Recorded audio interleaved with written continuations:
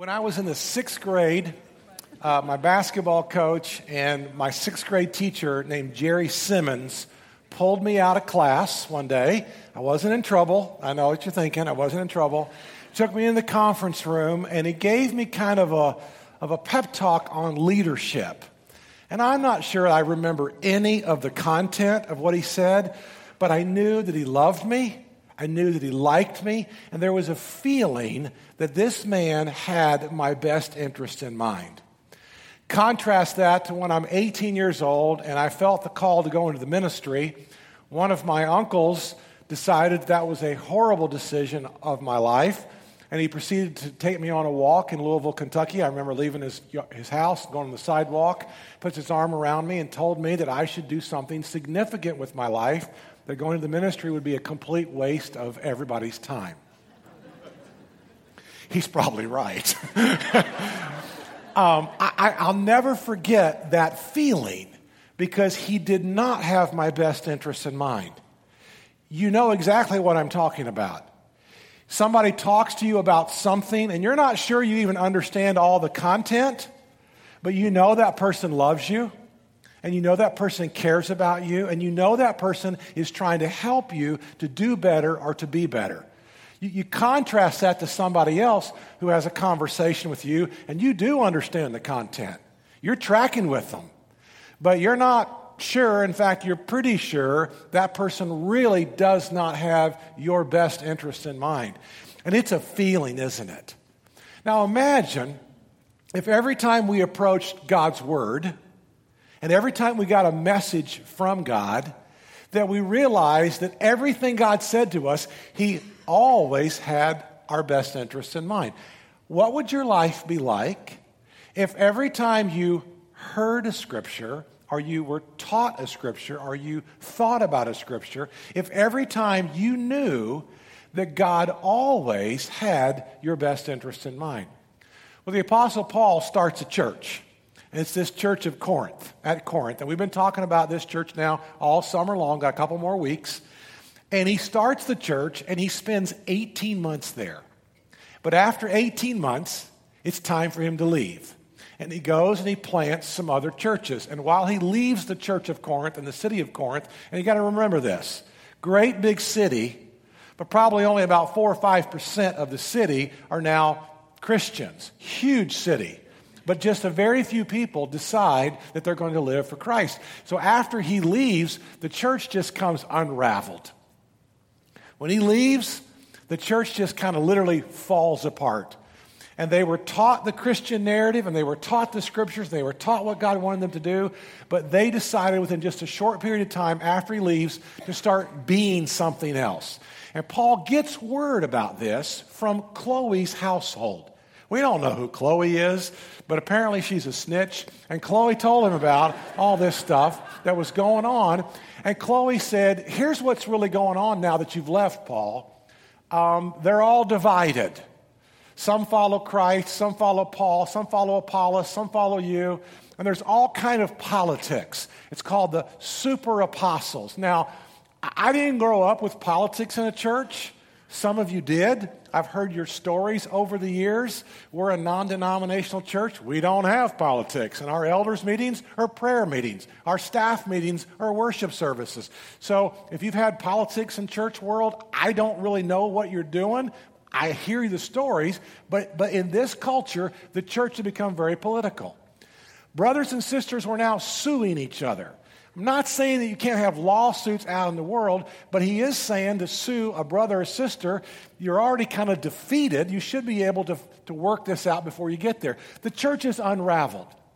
Homosexuality, fornication, adultery. There's a case really of incest, and we're not going to talk about this, but in the first chapter, the very first letter, in chapter 5, verse 1, he says, it's actually reported that there is sexual immorality among you, and of a kind that even pagans do not tolerate. A man is sleeping with his father's wife. So in other words, a guy is sleeping with his stepmom. And you're proud. Shouldn't you rather have gone into mourning and have put him out of your fellowship, the man who has been doing this? So this church is unraveling. Now, there are a total of 4 letters that Paul wrote to the Corinthians. How many do we have? We have two, and they are very creatively named 1 Corinthians and 2 Corinthians, right? So we don't have two of the four letters. And one of the letters that Paul writes to them is a scathing letter. He calls them out. And in calling them out, he's not sure what they're going to do. He's not sure if they're going to abandon Christianity and go back to their pagan ways, go back to idolatry, go back to temple worship, go back to everything. So we don't have letter number 3. What would happen if we find letter number 3? Can you imagine the church debate that would cause? Do we add another book to the Bible or do we just leave it out? That would be a great long discussion, wouldn't it? But we don't have it. And letter number 3 was a scathing letter calling them out that this is the Christian narrative, this is the Christian context, but you've chosen to live over here outside of this. So, Paul now sends Titus, his sidekick. And Titus goes to the city of Corinth, and Titus basically finds out that the church says, you're right. We have not done well. Now, how many times does that happen in life? You know, you go home and tell your wife, you go home and tell your husband, you go home and tell your kids, and your kids go, oh, Mom and Dad, you're so right. You're so honorable. You're so smart. You're the smartest people who ever lived. Oh, Mom and Dad, I worship you. I mean, how many that doesn't happen, does it? And so the whole church, I know, I'm not on drugs and alcohol this morning. That was just a thought. It was just a wish, okay? And so you see this whole church now collectively repents. And Titus goes back to Paul and he's going, dude, you're not going to believe this. This is like amazing. You spoke the truth. You called them out. You had some hard discussions and they all collectively repented. And both Paul and Titus are high-fiving each other. And that's the context where we start our story today. You're going to be in this story in just a minute. You're not in the story yet. But I'm not going to leave you out, okay? Hang on. So in 2 Corinthians chapter 7, after they get all this information, church goes AWOL. Titus goes there. Titus finds they've all repented. Titus now comes back to Paul. Paul and Titus are now having a kumbaya moment. So he writes now another letter. This is probably the 4th letter, which we call 2 Corinthians. It's probably the 2nd letter. It's really is the 4th letter. We lost 2 of them. We don't know where 2 of them are. He says, make room for us in your hearts. I like that. Because I have your best interest in mind. I'm more like Jerry Simmons, your 6th grade basketball coach, than I am your uncle. Make room for us. We always have your best interest in mind. And just imagine if every time you heard a scripture, every time you read God's word, you could approach it that way, that God always has my best interest in mind. We've wronged no one, Paul said. We've corrupted no one. We're not trying to manipulate the church or the church people. We have exploited no one. I do not say this to condemn you. I have said this before, that you have such a place in our hearts that we would live or we would die for you. And they knew that. I think that's why they repented. I think that's why they collectively changed, is they knew that Paul had their best interests in mind. I've spoken to you with great frankness. You bet he did. That 3rd letter he wrote them, peeled their hair back an inch or 2. He let them have it for not following the scriptures. I take great pride in you. I am greatly encouraged in all our troubles. My joy knows no bounds. For when we came into Macedonia, we had no rest. So in other words, now we're going to go out and spread more churches. Now we're going to go plant more churches. And we're harassed at every turn. Conflicts on the outside, fears within. But God, that's always a great word. But God, say that with me. But God. Whenever you say but God, you can turn the corner. You say but God, you can have change in your life. But God, no matter what my circumstances are, there is hope. But God, who comforts the downcast, comforted us by the coming of Titus. And not only by his coming, but also by the comfort that you had given him. So in other words, you all received Titus. You all welcomed Titus. You knew my letter was honest. And you gave Titus a great position. He told us about your longing for me, your deep sorrow, your ardent concern for me, so that my joy was greater than ever. I want to talk about sorrow, and the very next verse talks about regret. And it applies to you, it applies to them, and it applies to your future. And how you learn to manage sorrow and regret will determine whether you have life and peace or whether you have a life that's just knotted up and complete turmoil. So let's talk about these two words, sorrow and regret. Now, they're not twins, but they're first cousins. They are first cousins. Sorrow is the emotion that we express when there's grief. And there's only two ways to express sorrow in just a minute. There's godly sorrow, and then there's worldly sorrow. And we're going to talk about that in just a minute. But all of us have sorrow. There are things that happen to us which are from regret. And because we have regret, we're going to experience them and express them somehow through sorrow. Now stay with me on this. Because here's regret. Regret are things that have happened to me that I've had nothing to do with. And regret are things that I've done, and quite frankly, I'm 100% responsible for. So we can have regret because you were born into a family that maybe your mother was an alcoholic. Or you can have regret that maybe you were born into a family where the dad couldn't handle things and he lost the farm. Or you can have regret that you're at Highway US 19 and you're at a stoplight and you get rear-ended and you have back pain and back problems for the rest of your life. You were just at the wrong place at the wrong time.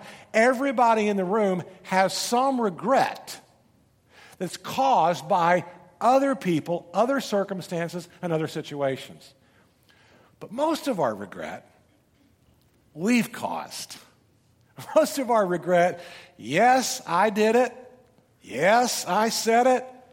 Yep, I did it again and again and again. Yep, most of our regret is a result of the things that we have personally said or done. Now, what do you do with that regret? Well, there's only two ways. There's only two responses to your regret that are expressed in sorrow. One leads to sleepless nights, heart attacks, ulcers, high blood pressure, and all kind of pain in your life that you're trying to somehow deal with. The other one leads to life and peace. And which one do you want? There's only two. There's only two ways. One leads to life and peace.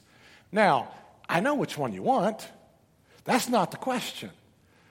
The hard part is, how do I get to this life and peace?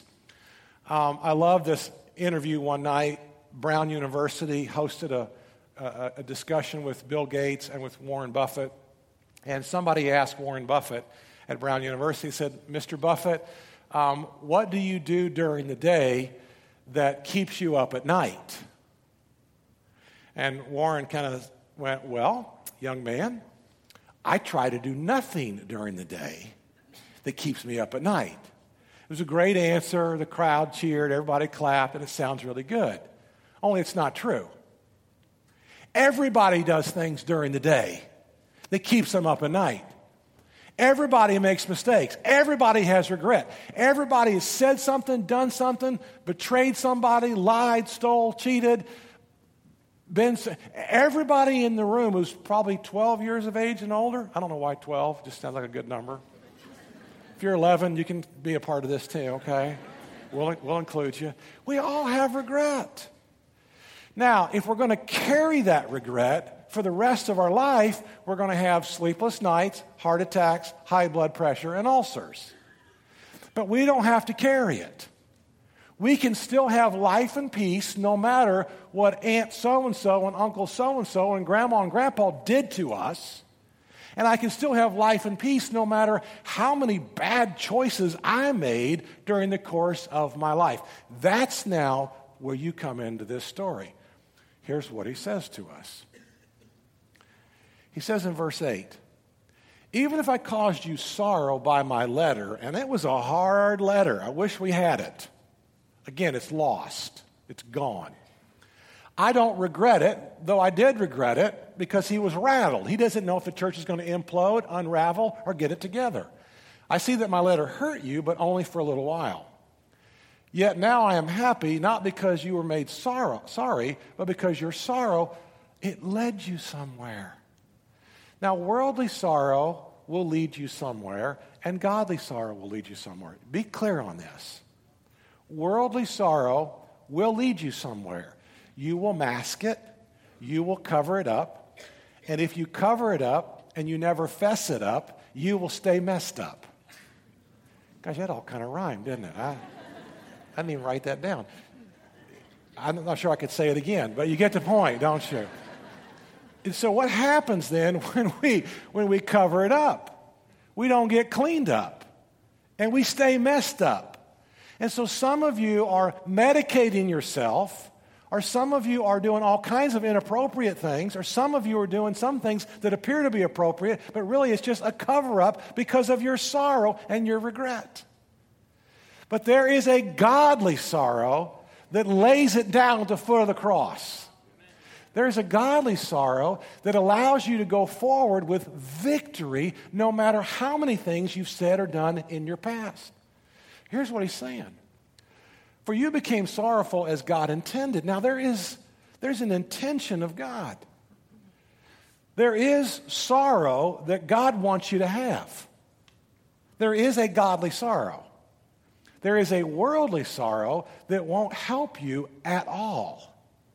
But a godly sorrow will lead you to life and peace. For you became sorrowful as God intended. And so we were not harmed in any way by us. I got your best interest in mind. I got your back. I always have your best interest in mind. That's who I am. I am God Almighty. And the Apostle Paul through the Holy Spirit. Now here's the whole point. If you've been asleep, wake up. If your neighbor's asleep, just give them a good jab right now in the ribs. And maybe they'll scream and shout hallelujah and think the service is over and stand up. I don't know. But just wake up right here, because this is the key verse to everything we're trying to say. See, godly sorrow brings repentance. It brings a change of direction, a change of behavior, a change of thought. Godly sorrow brings repentance that leads to salvation. He's not talking about being saved like going to heaven. He's talking about your earthly salvation, having a right relationship with God.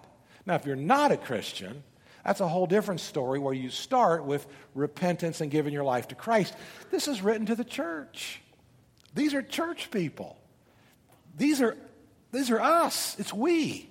These are not heathens and pagans outside the narrative of the Christian community. This is us. And see, it leaves no regret. That's what's so cool. Why? Because I gave this to Jesus. I gave him my immorality. I gave him my greed. I gave him my betrayal. I gave him my lawsuit that I shouldn't have done. I gave him my... You just fill in the blanks with 100 different things. Godly sorrow is different than worldly sorrow. Worldly sorrow is, I got caught. So I'm a young pastor in Memphis. I'm still very young, but I was a younger pastor in Memphis. And this guy calls me up, and riverboat gambling just got started in Biloxi, Mississippi. And it's just about an hour and a half away from Memphis. And so he calls me up on the phone. He's choking the sobs and the tears. I just took $1,200 out of my wife's savings account. And I went into Biloxi and I riverboat gambled and I gambled it all away. What am I going to do? I said, well, you're going to tell your wife. I can't tell my wife. She'll kill me. Well, maybe you should have thought of that before you took the $1,200. It's just a thought, you know. And I'm trying to walk the guy through this, and I don't get it. I don't get the fact that he's sorry that he got caught. He's not sorry for his sins. Another woman in the church, and she'd been caught doing pornography, a woman. And apparently she'd had a pornography issue for about 10 years, and the husband caught her. They come into my office. She's coughing and choking back the tears. And at this point, I'm starting to get it. She's not really sorry that she has sinned against her heavenly Father. She's just sorry that she what? She got caught. And so it's about that point in my life, I'm about 29 or 30 years of age, and I never had really thought about this before. And I came across this verse. I thought, how liberating this is. Because really, all sin is against God. All sin is ultimately against my Heavenly Father. And once I began to understand, I know I'm 30 years old and I'm a preacher and I should have been way ahead of this, but I wasn't. And I realized that most of us are just kind of like sin management. If I can just manage my sin and just keep people from seeing my sin, and yet God is saying to all of us, why don't you get rid of it? Why don't you lay it down? Why don't you put it at the feet of the cross? Godly sorrow leads you somewhere. Now, sorrow is a feeling. This is an action. Repentance is an action. And right now, some of you in the room are going, I'd really like to not be knotted up the rest of my life. I'm all knotted up from some of the sorrow and the regret that I have. And others of you in the room are probably just hoping the sermon will be over really quickly so you can go on with your life. Okay?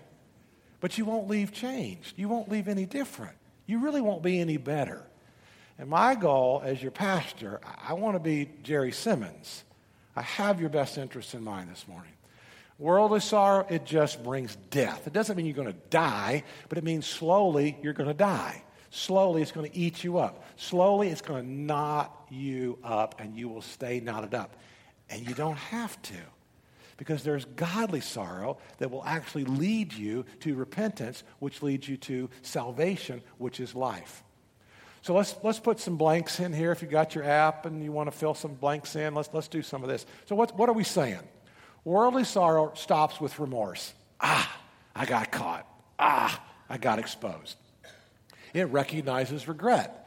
All sorrow recognizes regret. I wish this hadn't happened. I wish she wouldn't have. I wish I wouldn't have.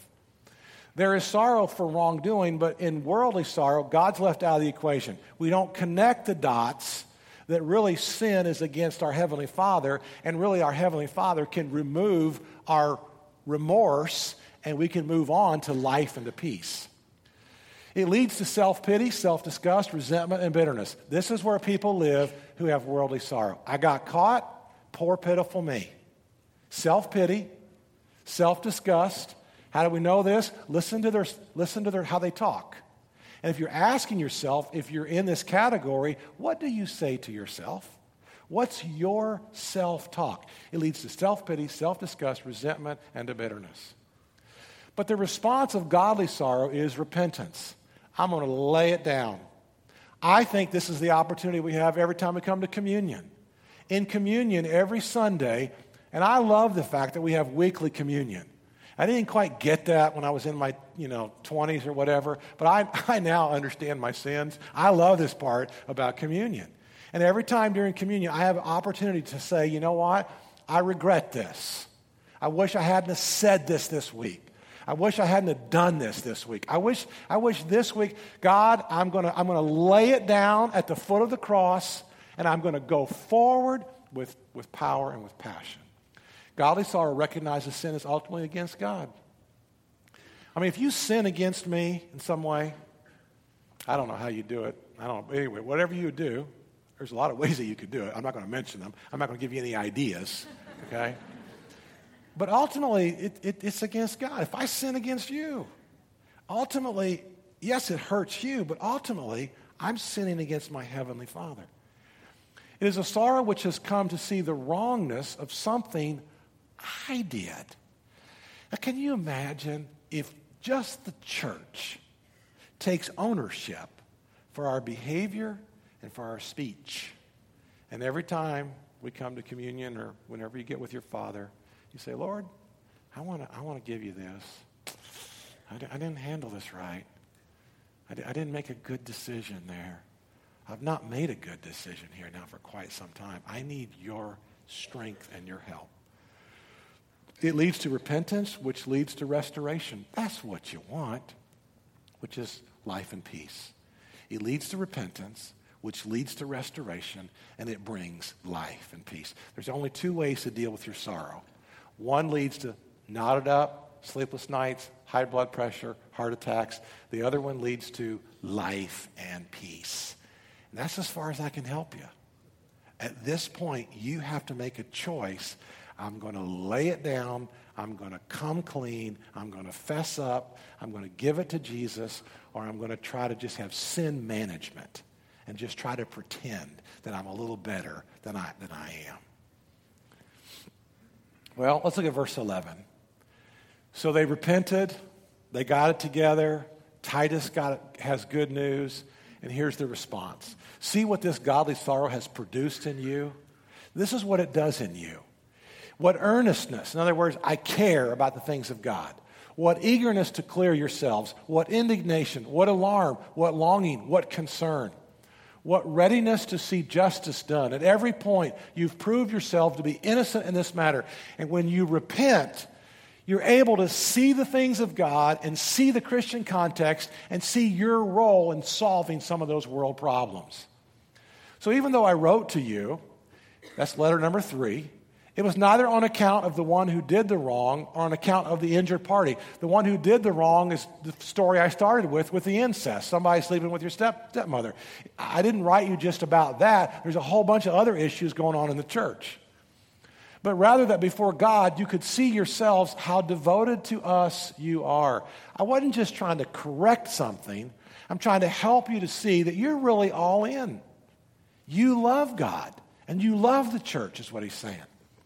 By all this, we are encouraged. In addition to our own encouragement, we were especially delighted to see how happy Titus was, because his spirit has been refreshed by all of you. All right, so let's come down to you and to some application. Will I sit here and be regretful, or will I be diligent?